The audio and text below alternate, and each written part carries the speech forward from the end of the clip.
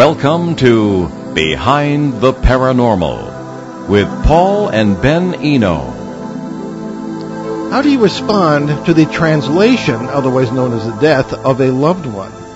What are the oldest reports of paranormal events? Are there ghosts who are good deed doers? Hello, and welcome to the 887th edition of Behind the Paranormal with Paul and Ben Eno, coming to you from WOON AM and FM radio in Woonsocket, Rhode Island, on the Paranormal Radio app, from TalkStream Live, and on TuneIn.com. I'm Ben, and those assorted questions came from my co-host, partner in paranormal adventures, and dad, Paul. Today, we bring you an open line show with correct grammar with our favorite guest co-host. And if you'd like to join us on the air, you can give us a call, 401-766-1240. That's from anywhere in the multiverse. Or you can email Paul at BehindTheParanormal.com. So Shane Searway, as our favorite guest co-host, welcome back to Behind the Paranormal. Hey, good talking to you guys again. It's been a little while. Yeah, well, hey, life happens, and everyone has things going on, I suppose. Well, we had things come up last month, and we had to put a guest in a slot of the open line show we had planned. But next month, in April, we have 2 open line shows, so we should maybe make up the difference that way. Okay, on the email comment just now, for some reason on my phone, which is what we rely on when we're here at the studio, it has not been receiving emails, I don't think. So, well, fortunately, try your luck or call. That's the best thing. Well, that, and we have a myriad of also people have emailed stuff in prior too as well. Oh, yeah, exactly. Yes. That's always a good idea. Okay, now this one I kind of moved to the front because it's important and it's something that a lot of people face, and we wanted to get to this question from April. And she names herself an anxious widow, and I don't know where she's from. However, we'd like to address her issue. Well, I guess we can hop right into it then. So April writes to us, my husband of 30 years has crossed over cancer. I'm afraid, or I'm scared half to death I'll never see him again. Do you have any advice? Okay, nice and brief. Thank you, April. However, a very poignant and important question. I don't know. You fellas want to start with this? Shane? Ben? Well, Shane's audio is... no, he's adjusting. Okay. There we go. Yeah, okay, good. Don't scare us like that. So do you want to start with April's question? Yeah, I was thinking that's a good one for you to lead off, I think. Okay, well, that's subtle as a ton of work. I think you have the best bedside manner. All right, okay. All right. As you know, when we address ultimate questions of this kind, we always take a very different point of view than what you would usually hear.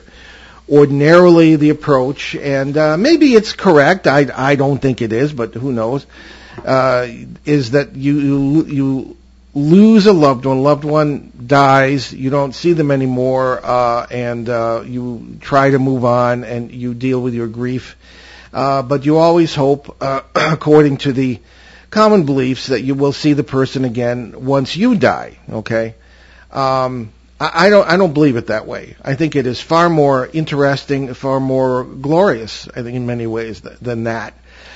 Because we will cast things in terms that we ourselves can understand. And the paradigm from which we understand things is way, way too narrow.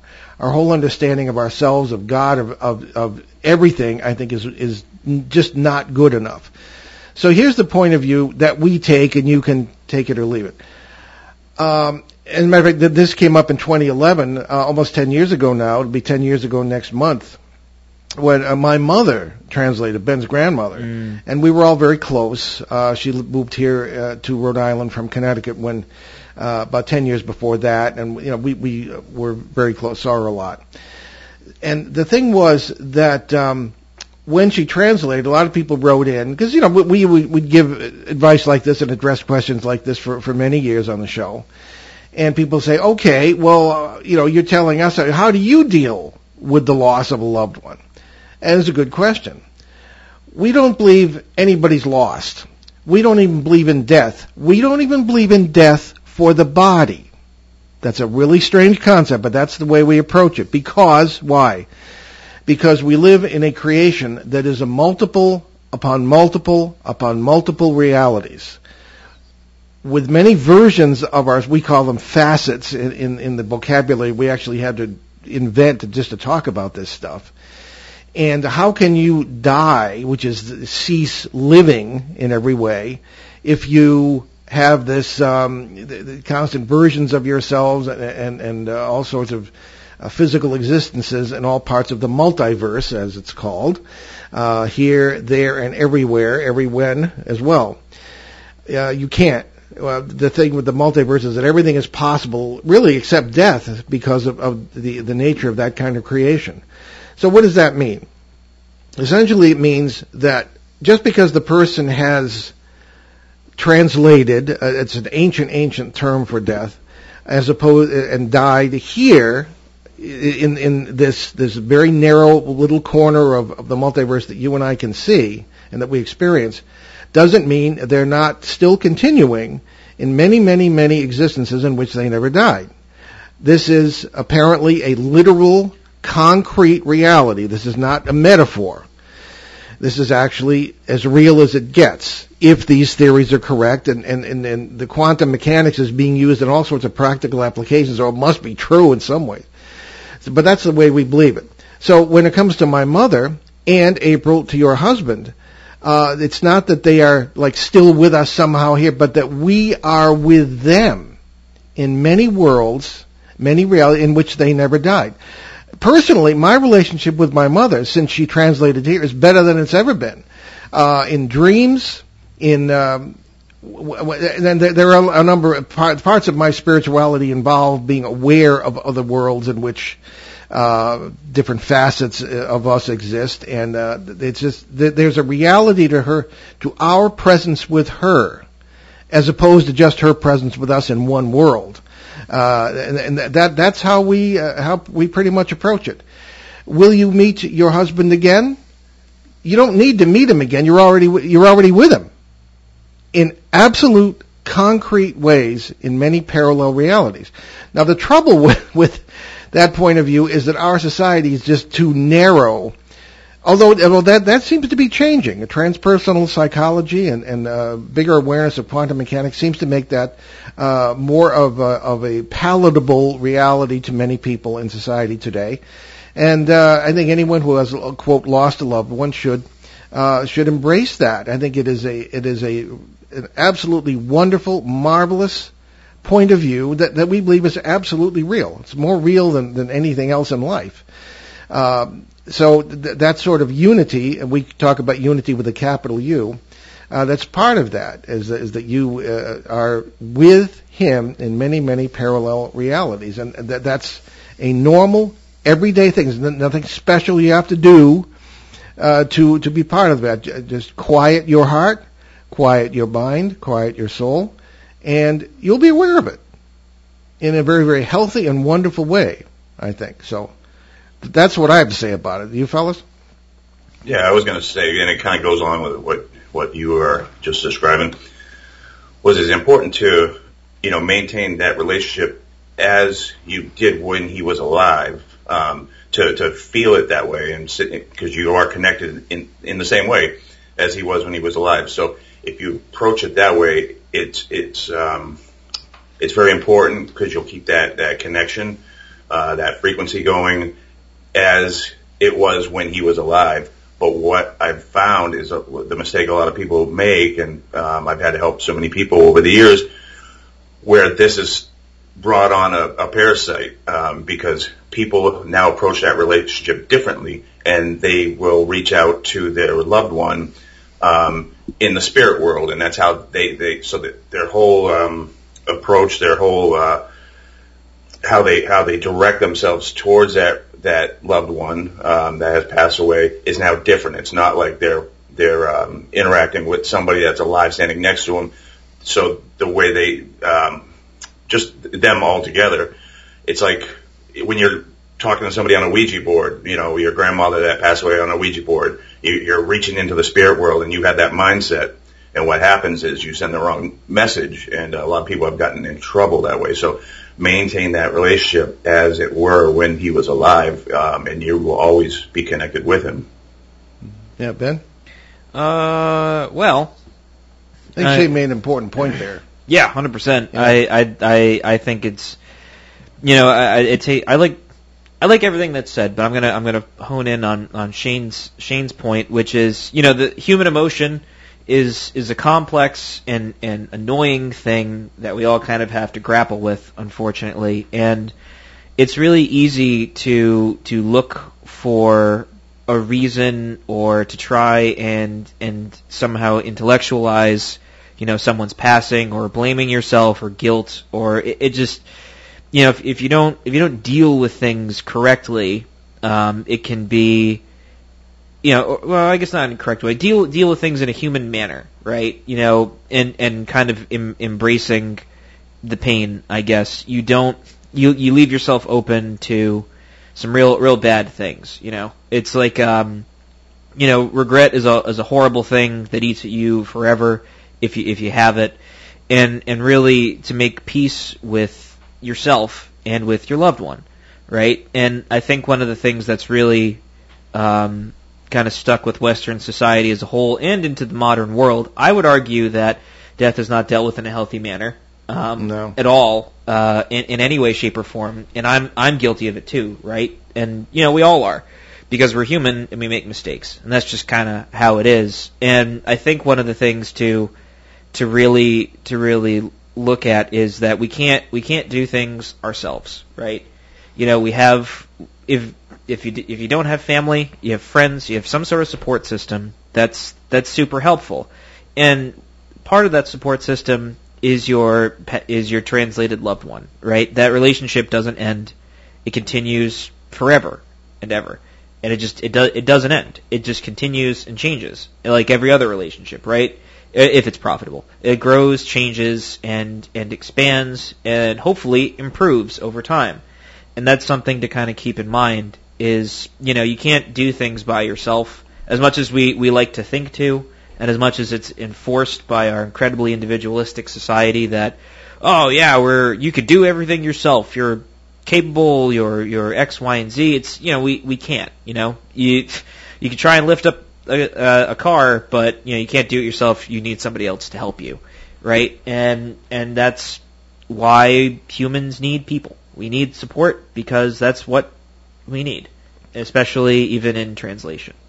Well, just before we leave the subject, to build on something Shane said, I would avoid, like the plague, Ouija boards, seances, anything like that. Even mediums, there are many good ones there, but I think a lot of them do not understand what they're touching, what they're dealing with in a full manner, with respect to people. And I would say just try and get that relationship going, as Shane suggested, and avoid any of the sledgehammer techniques that you don't need, okay, to deal with anyone of this in any way. So in any case, we're going to move on, and we are going to deal at this point, I think our caller has come in, with a very interesting case in California. And we're also expecting our good cousin, Rick Eno. How many Enos can there be, right? Calling in from Northern California. Here's the reporter for that area for our show, and as always has some interesting cases. So who's that on the phone? That is Rick. It is Rick. Aha! My psychic powers are what they should be today. I did something fancy. It works, I think. Good. All right. Rick, welcome back. Good morning. I should say good afternoon to you. It's good morning here. Thank you. Oh, that's right. Yeah. Well, it's the afternoon here. Okay. Well, while we're waiting for an issue, for a matter on that new case, we have a question from Peter in Bogota, who is our good friend there, and we'll take the second part of his question. Actually, no. Let's right there on the bottom, Ben. Oh, sure thing. Okay, and we'll start with. So start with the whole shebang. Yeah, we'll start with Peter's question at the bottom, and we'll move to. There are two questions. Sure thing. And then when Christina calls in, we'll take that. Okay. Can Rick bring us up to date on any new cases or on any new case news that he has? Well, that's what Christina's going to do, I guess. But Rick, go ahead. It's your question. Okay. Well, why don't I talk about the case quickly, and the astrological case in California, and then get into some of the particulars, what she calls. So this is Grass Valley, California. Yeah. It is December 21st. Could you make sure you're speaking right into the phone, please? Sure. Is this better? Yes. Is this better? Okay. So Grass Valley, California, December 21st. That's the night that Saturn and Jupiter were going to align by 2 degrees. So you have a lot of people out in their backyard stargazing. And in Grass Valley, it's a completely clear sky. There's no light pollution. It's just an open sky. It's like the best possible scenario if you're going to go do stargazing. Anyways, there is a woman reporter, named is Christina, that while they were out on their back deck looking southwest, 90 degrees up into the sky, they noticed in their naked eye they could see some planets in the distance. Now, I'm not going to identify if it was Jupiter or Saturn because I can't really say that, but what I can say is what she saw was, as the planets were sort of near each other, from the bottom of the view, which would be beneath sort of the planet looking up, she saw an orb traveling towards this planet. And she got a picture of it, and as it traversed towards the planet, it suddenly made a turn, a 90-degree turn to the left, and accelerated instantaneously, leaving a green light trail behind it. So when you say it was heading towards the planet, you mean Earth, like the pretty blue one?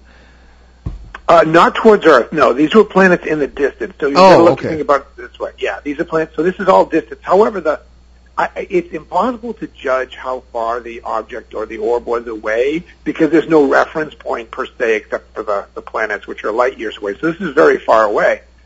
But what's interesting about it is she did catch it on a digital image.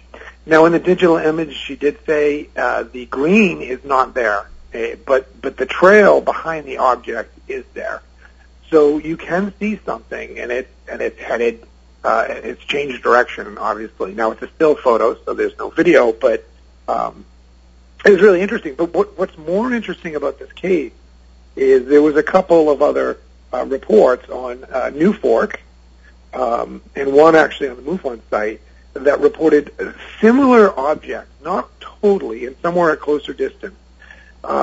Within the time frame. One was on the 21st, and I believe the other was on the 25th. So something was going on in the universe during that period of the planets sort of coming into 2 degrees with each alignment with each other. What's really fascinating about the case, though, is as I was talking to her, and she'll be along shortly, is what I discovered, and we'll save that for when she gets on, about shadow people. That she reported seeing in her yard. Now I'm going to hold off a bit just till she gets on, but in the meantime, that's what's the most recent case that I discussed here for Peter. I hope that feeds his mind. And I am working on a couple others, but I'm not ready to present them yet, but I will in a coming show. Okay, very good. And there's another question pretty much for you from Peter. Sure thing. So Peter says, oh, did I hand it back to you? Might have handed it back to you. No. Oh, maybe I didn't hand it back to you. Yeah, it's on the previous page. Oh, no, I did hand it back to you. Oh, did you? I'm sorry. There okay. we go. Now it's I'm too many messing you up papers. there, Ben. Yeah, it is what it is. This is live radio, everybody. How many Enos, right? Yeah, right? Yes, got to watch out for them. Apparently more than 3. So Peter continues to ask, on a previous show, Rick said something to the effect of that one thing Hollywood gets wrong when depicting the paranormal is always giving it a negative or evil character. That suggests, that suggests the question: are there examples of ghosts doing good deeds? So, I do have some examples. Not my wheelhouse, and I encourage everyone on the show who, which I know you, Paul and Shane are always doing this, but I'll give you the two examples I have. One is secondhand. While I was at university, there is a fellow student who lived in Ohio. They were Navajo, and they lived in this old sort of home that was ranch land, and then Lord knows what before that. But they reported having what they call a whiskey man, and the whiskey man would rock the rocking chairs, close the doors when they left them open, and just have a general presence, or sometimes even a scent in the house. Now, doing good is, they're shutting the door, but it was known as a very peaceful experience in terms of having something occupy your home and rock in your chair. No one ever felt scared by it, which I thought was interesting. So as I did some research, here in California, in Marysville, there is, it's actually published in a book, Haunted Houses of Wandering Ghosts in California. There is a woman named Anita Lane. She owns a home in Marysville. The home was built in 1885, and she has many ghosts or maybe crossover events happening within her home. She woke up the first time finding that there was a party in her house, and her husband and her got up, and they could hear the noises and laughter. They went up to the main room, and no one was there. And that sort of kicked it off. And then through the years, they've identified other ghosts, if you will, in the home. One being the family of the Rideouts, who is a husband and wife and a daughter and a son.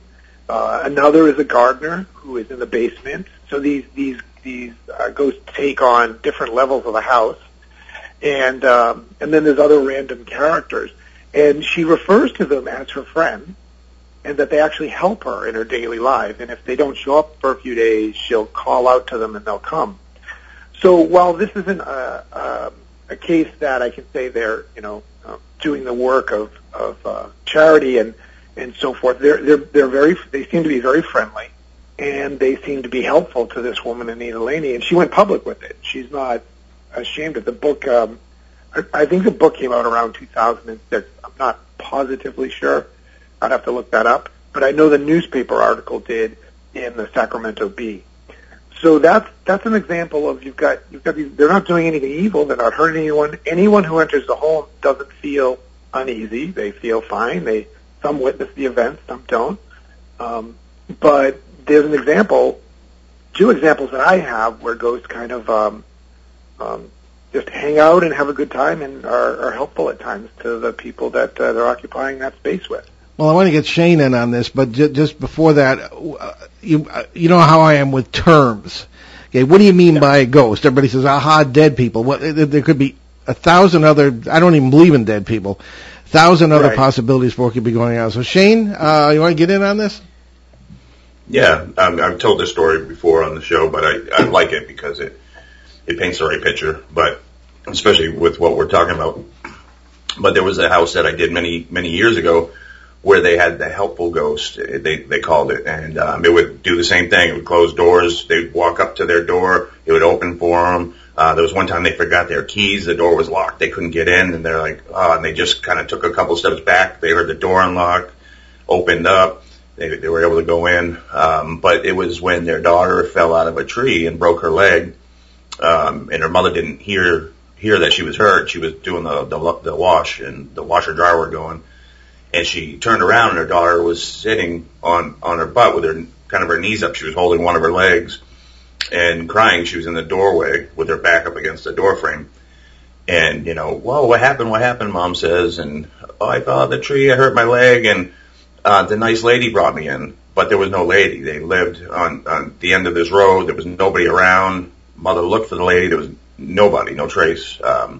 But certainly, that was a home that seemed to have a helpful presence until the next family moved in, which was a dysfunctional family, and it was a whole different story. Now this whatever was there changed. That was coming through, reacting to the dysfunction, which they brought in a parasite, and this house was just totally obnoxious. I mean, it was horrible, but certainly. And then in my work too, I've encountered, and then this might whether it's cases I'm doing or just my own spiritual development, I have encountered, entities, if you will, like you said, Paul, not so much dead people as people think, but entities that have been very helpful towards me. Yeah. Ben, some thoughts on it? Well, I think we're all neglecting to remember Casper, the friendly ghost. Oh, well, there's the old guy. We've had him on the show before. Yes. Well, no, but but I just want to point that out as just sort of a funny joke that not all Hollywood depictions are bad. But also I do tend to I don't provide any dissenting opinion if that says anything. I would say that it does not behoove us to trust everything we hear in daily life, and it also does not behoove us to consider everything we hear from ghosts to be true too.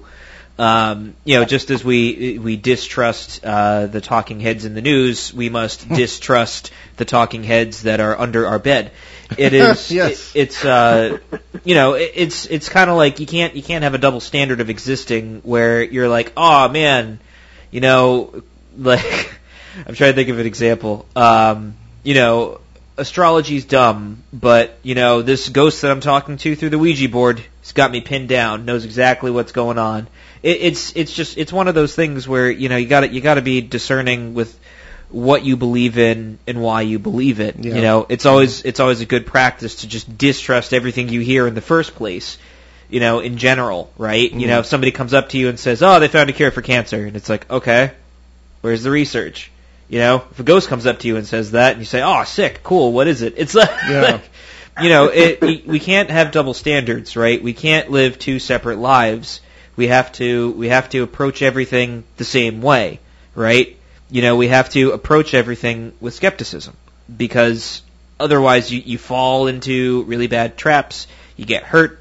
Other people in your life get hurt, and it's real bad all around. I think Hollywood, if you're looking for an example of something to be correct, Hollywood is the worst place to go for that, because you're never going to get a straight answer, and you're always going to be disappointed. Because if there's one thing that media and mediums do, is that they present life in a way that is, not real. Well, yeah. And so that's just, we have to keep in mind, even us who are in the field, right? It's not like we believe everything we hear. Yeah, sure, we have reservations, we have biases. Everybody does. That's just the human condition. Is just, we're not perfect. And if we could be wrong, and that's something that we have to be open to. Maybe spirits are always right. Maybe ghosts are always right. Maybe there are dead people. But to the best of our knowledge, through everything we've researched and experienced, it just doesn't seem that way, right? Right.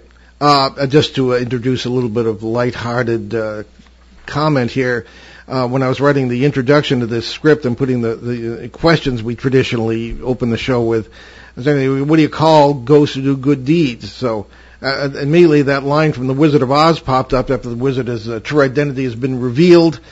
And he says, there are men who are called good deed doers. Right? So they all call them good deed doers.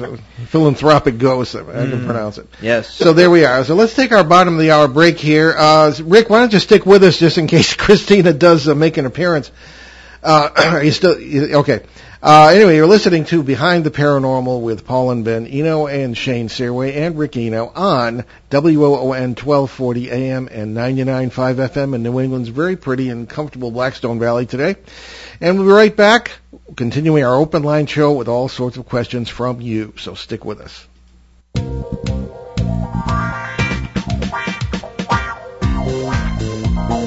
The night is alive. Join us and take a walk on the weird side when you tune in to The Kingdom of Nye, hosted by Heather Wade, the finest in late night talk. Listen live free weeknights starting at 9 p.m. Pacific Time at thekingdomofnye.com, talkstreamlive.com, and the Paranormal Radio app. Wanna take a ride? Local and live at 99.5 FM. Welcome back to Behind the Paranormal on WOON Radio, and we are coming back with our great open line show today. Our terrific guest co-host Shane Searway and our visiting Northern California reporter Rick Eno, waiting for a call in to talk about a new case there. In the meantime, however, Ben, why don't we go to Charlie in Willow Creek, Oregon? Oh, yeah, this isn't the first time we've heard from Charlie over here. Charlie's a very faithful questioner. Yes. Charlie writes to us, greetings, Paul, Ben, and Shane, and I'll put in little parentheses there, Rick. Have you ever addressed the subject of Father Arenti's chronovisor? Oh, gosh. And what do you know about it? Oh, please tell all. Well, all right. I might. I have one or two minor Vatican connections, so maybe I could address that. Is anybody else even familiar with that? No, I don't know about the time visor. All right. Well, the chronovisor, there was this priest who supposedly had invented, working with people like Enrico Fermi and other very unlikely physicists, a device to view past events. Supposedly, he not only could see, geez, Ben, put that anywhere, could see, like, the crucifixion of Christ. He photographed it, supposedly. Now, this gets on and weirder and weirder. And I have looked into it, and this supposedly happened in, like, the 60s and early 70s. That sounds about right. I've never seen any evidence whatsoever that this is real. Now, my contact at the Vatican, one of them worked in the secret archives, which there really is such a thing. And I suppose, like he's going to tell me about any of this, but that just didn't even ring. He heard of it, but he said it's complete nonsense. So supposedly, I mean, the time theories, I think, are faulty. Any physicist whom I know who's working on any kind of time work today would say, particularly what I'm thinking of, you travel sideways in time. You don't travel backwards and forwards, because the special theory of relativity, there really is no past or future. It's all simultaneous, which is one of the principles that we work on in the paranormal, and trying to apply as best we can the principles of quantum mechanics.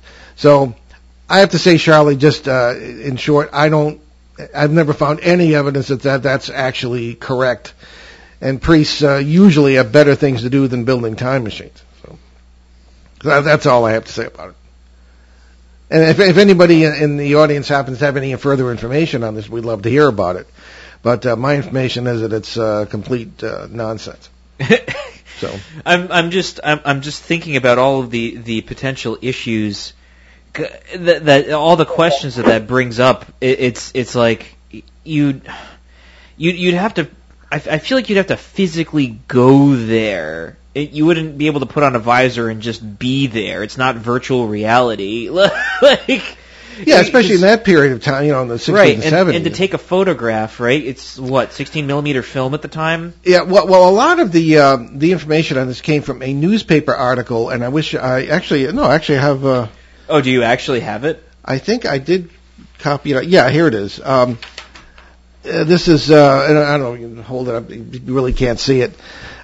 This was an Italian newspaper that I can't see the date because it's too small, but it has an actual photograph.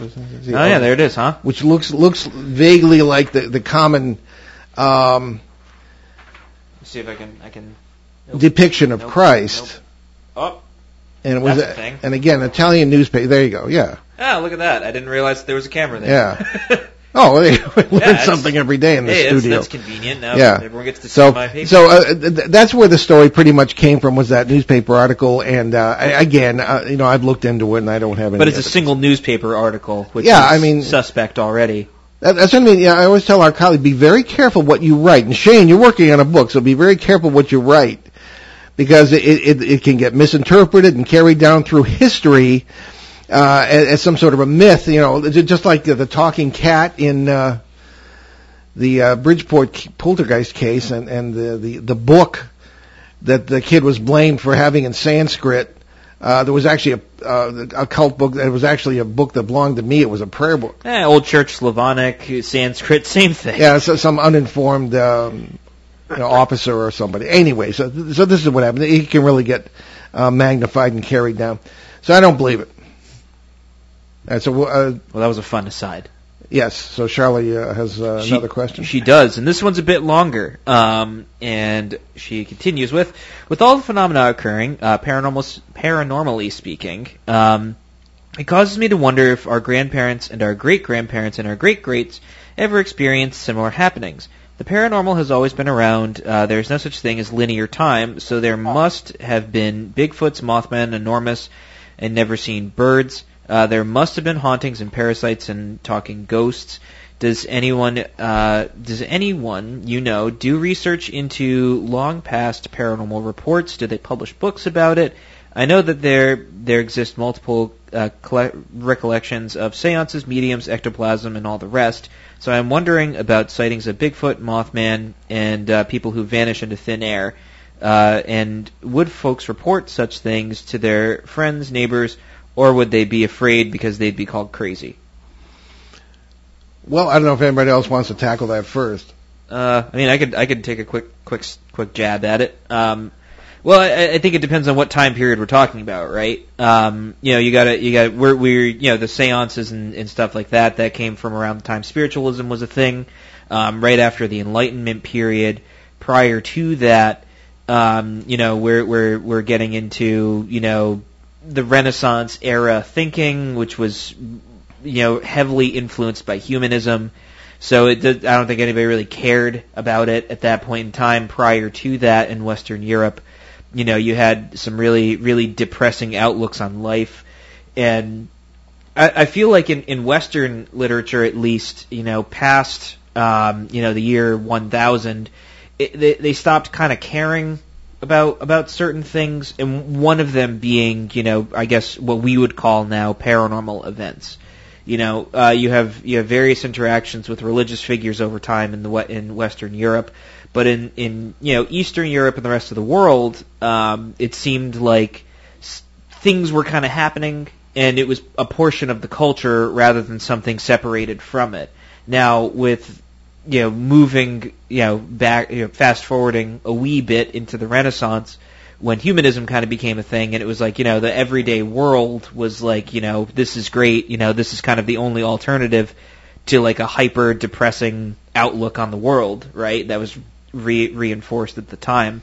So humanism was a logical, natural response that, the natural world and all its beauty and X, Y, and Z are really great. So there was a lot of focus on the natural world and all of that. You can see it in the art, you can see it in the culture, and all of that. But a lot less was put on anything mythological unless it had to do with reimagining of pagan myths, right? So, you have like, the rediscovering of the classics and all of that, but a lot of it was just kind of like, oh, haha, the Olympians and all of that.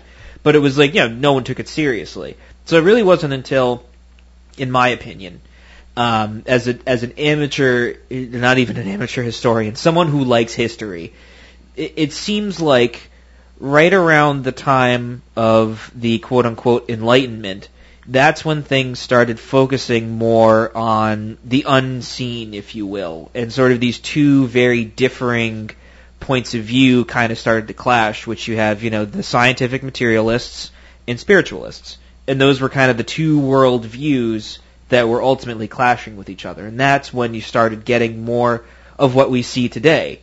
Unfortunately, a lot of our opinions are informed a lot by these two very different schools of thought. And they both kind of functioned together, but also against each other. And effectively, people of the time were thinking both as materialists and spiritualists. So it was like, okay, well, seances are accepted, but also with technological developments, that's something too. And, it was kind of like you delved into both worlds. And so with all of that, in my opinion, the focus of the times was less on what we focus on now. And rather than kind of dissecting things and saying, Bigfoot, Mothman, whatever, it might have been different cultural terms, right? Like in the Middle East, there was the jinn. That was one of like sort of the big things that was experienced, in the Middle East, and still is to the best of my knowledge. And there was you have these cultures that popped up, particularly the Byzantine culture that influenced a lot of the Mediterranean for a while, and there was some very, they had a very serious cosmology, right, where it was a part of daily life that paranormal quote unquote things happened all the time, and that's just kind of life. But in the West, it developed differently, where it was something separate that you kind of dealt with on the side for fun, and that was about it. And it's still kind of that way in Western society today. And that's my little diatribe. Oh, okay.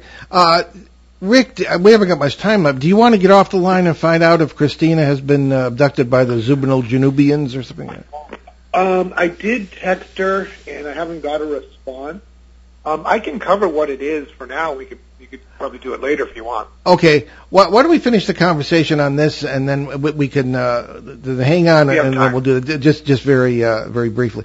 I think that when you're talking about Charlie's question here about the earlier ages, all you have to do is pick up a book from any period in history, or listen to, say, in Africa or Australia, one of the people who carried down the oral history of their people before there even was writing. Pick up any ancient manuscript, particularly I'm thinking of Egypt in the 1300s BC with Amenhotep IV, the guy who had a UFO experience, if you ask me, and changed the whole religion of Egypt to the worship of the sun disk. All right, you will find all of human history, all of human thought shot through with paranormal experiences. Had there been no paranormal experiences, I don't think religion would have been founded. People thought they were talking to supernatural beings. Maybe they were. And the same thing with science. Had there been no questions to be asked, science would not have evolved as it has today. So the paranormal really is the mother, as I'm always saying, of religion and science. So I think that it's everywhere. It's ubiquitous, and paranormal writers who write about it, I suppose, include myself and with my modest contributions to the field of the literature of the field, Turning Home, God, Ghost, and Human Destiny, as a whole history of the paranormal in history. And that's kind of repeated and added to in the most recent book, Dancing Past the Graveyard. So, Shane, thoughts on this before we get to Rick and the case? Yeah, no, I agree with both everything you guys said. And like the jinn, I think jinn is the oldest description in literature of a parasite, I believe. So, I think that goes way back. And then, of course, you got drawings of aliens and from way back, and and big, like the natives will tell you, Sasquatch is as far back as they can remember. It's been a thing. So, but to touch on another part of what she had stated, saying, where time is not what we think it is, and it's not a linear type of thing, and I think what she's saying, like, why is there like an increase at certain periods of time too with some stuff like the paranormal or whatever, and like, for instance, now I'm getting, this year I've been just hammered with all kinds of cases. Things are just really increasing, and there's a lot of things going on, particularly like the parasites, because of the state of the world. It's the collective kind of like emotional state that a lot of people are in, and that's a perfect environment for these parasites. And so those certain emotional things that happen bring these things in. But there's also natural elements too that can really aid the process of the crossover. But these are things when we have this a lot of turmoil, a lot of issues going on in the world. It's like I said, it's a perfect environment for these things to cross over from their parallel into ours or converge or whatever, but also just to come over here to feed, like Paul would put it. And so that's what we see from time to time, and that we're in one of those stages right now. Hopefully not for too much longer, but. Yeah. Okay.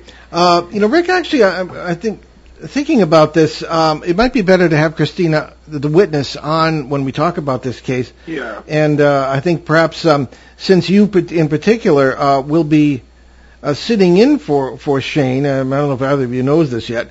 We have now. April 18th. We have our next open line show, and if you're sitting in for Shane that day, it's a perfect opportunity for Christina to call in and discuss it then. Sure. Okay. Okay?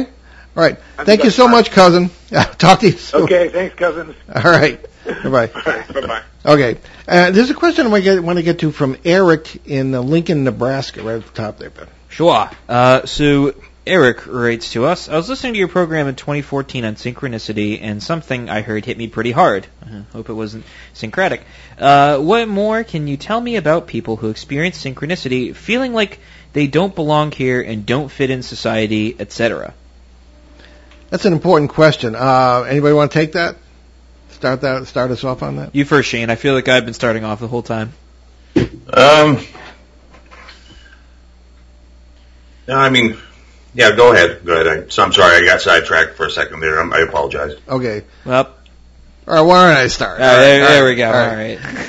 So, I often have the same feelings, and now, of course, the psychologist might point out that the feeling of detachment or feeling of alienation is a sign of depression, even chronic depression. But I think it's a lot more than that. I'm the least depressed guy you're ever going to meet. I look forward to getting up every morning. And I have a feeling of detachment. As a matter of fact, I cultivate it as a spiritual exercise, and many people who are a lot more adept at spirituality than I am would suggest that you cultivate a sense of detachment. But there's more to the question, I think, than just detachment. It's an issue of alienation and feeling that you don't belong here. I've talked to people, too, who are perfectly normal, positive people, wonderful folks, who feel that they're sort of on an alien planet. All right.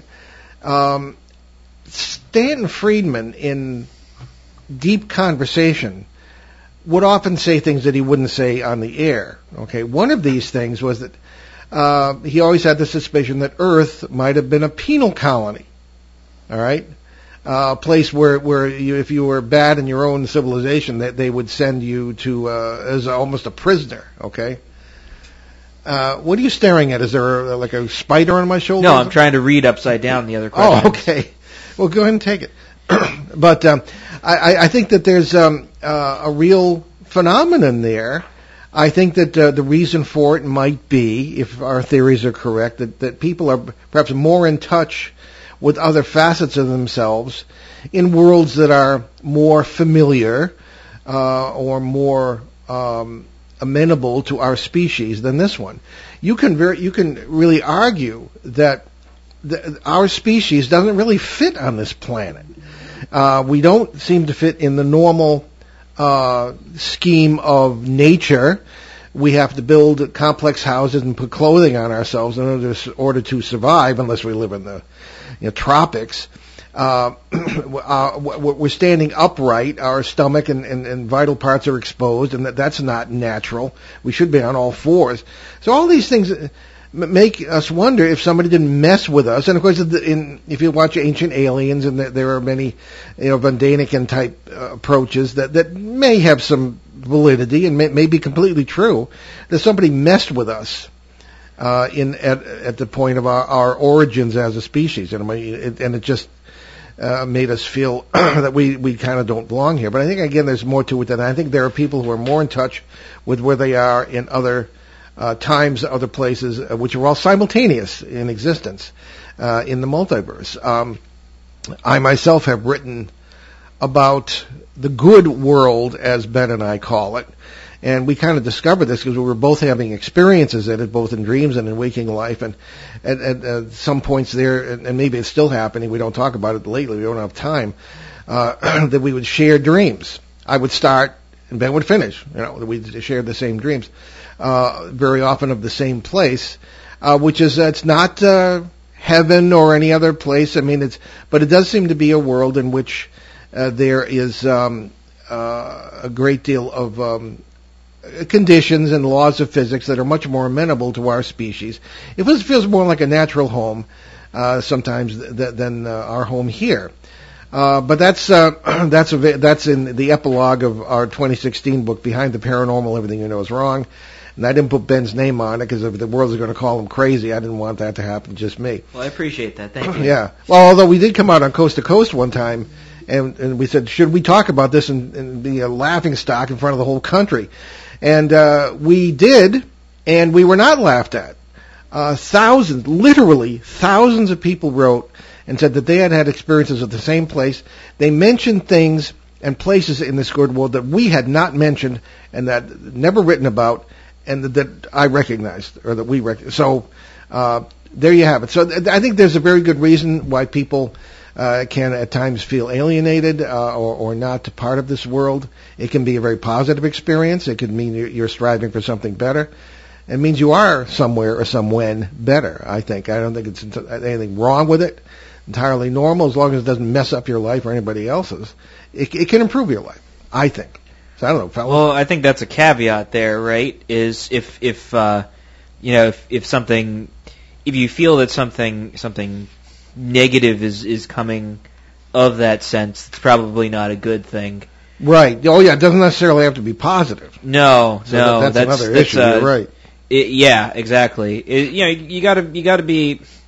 We are intelligent beings sometimes, and we must be wary of our thoughts. Yeah, and it's like, it's so easy to get sucked into your own head, and it's not always healthy. Yeah. So it's if you do have an experience that feels like that, right? You feel some sort of synchronicity, and it's like, wow, I don't feel like I'm a part of this. It's like, okay, cool, consider it, accept it, because someone you are somewhere else, someone else, right? There are times, and I'll give a little personal experience.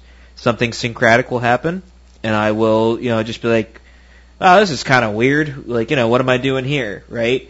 And it's like, it's a real weird experience, right? And like, you kind of have this weird moment where you're like, you're not quite sure who you are, what you're doing, what's going on, and then you kind of go back to life, and that's just what it is. And maybe it's early onset dementia. Who knows? But well, there's a principle throughout Christianity that is often accepted, and that's that this is not our true home. That St. Paul writes about that. Now, you can say what you want about St. Paul, but he does say that. And anybody who follows any form of more or less traditional Christianity, Eastern or Western, is maybe familiar with the concept that this is not our true home. So it's present in spirituality. It's also present in other spiritualities as well. I maybe to an extent in Judaism, maybe to a lesser extent, but there it is. So I mean, it is a legitimate philosophical point of view. So okay, why don't we move on to our announcements here? Oh, geez, already, huh? Take us. Yeah, time flies. I'll tell you. Alrighty, so let's just hop right into it over here. So, just when you thought it was safe to return to Maine, we received the disappointing word this week that the New England Parafest set for Kittery, the Kittery Community Center next month, has been ordered to be canceled by the town of Kittery because of concerns that it's too early to let people assemble in the wake of the pandemic.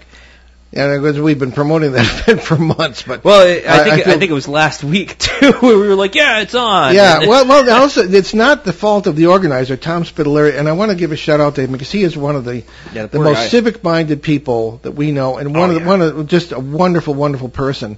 And this event was meant to support and help support the Hilldale Cemetery in Haverhill, Massachusetts, of which Tom is the head of the board of trustees. And I've been there. It's a lovely place and a lot of historic graves, and it needs a lot of maintenance, and that's what this event was supposed to help support. So I'm going to approach him and see if we can put that in our list of charities on the show here. Oh, yeah. Better than nothing. So anyway, that event was supposed to take place April 10th and 11th. And all three of us were scheduled to speak, Shane too. We also planned to broadcast live from there in this time slot on the 11th, but we had to put off that until next year's Parafest. Instead, we have scheduled a very interesting show with British poltergeist researcher John Fraser for April 11th. We'll be promoting that. And so we are working on our new book, Behind the Paranormal 3, Uneasy Skies. Also contributing will be our colleagues Shane over here, Alexander Petikoff, Valerie LaFaso, and the book will also contain the best of our interviews over the years with the greatest researchers in the UFO field, as well as some of our own experiences, and you can look for the release of that book towards the end of this year. All right, Shane, what's going on with you? And we understand you'll be taking a brief, I hope, hiatus from the show, but for a good cause. Yeah, just briefly. It's to kind of focus on my book. I have a whole new direction. It kind of hit me, and I'm really excited about it. And as you can tell, my head's just totally spinning on that subject. That's why I've been a little distracted today. I apologize, but I know it. Believe me. but when it hit me, I was like, that's exactly what I need to do. I'm very, very excited. I think it's going to help a lot of people in a lot of ways, not just with the paranormal, but in life. I know it will. Well, we're looking forward to that. And we just want people to know that it's not because you had enough of us, but, you got a very important project to work on, and we'll look forward to having you back as soon as possible. Check out our current books anyway, along with those of our other co-hosts at our show website, BehindTheParanormal.com. And, you can find more about the show, our many cases over the years, and upwards of 1,000 recorded shows and hours of shows at least, from our 12-plus years on the air, including our 4.5-year run on CBS Radio. Okay, what do we got cooking in the freezer for next week, Ben? Cooking in the freezer? Wow, that sounds terrible.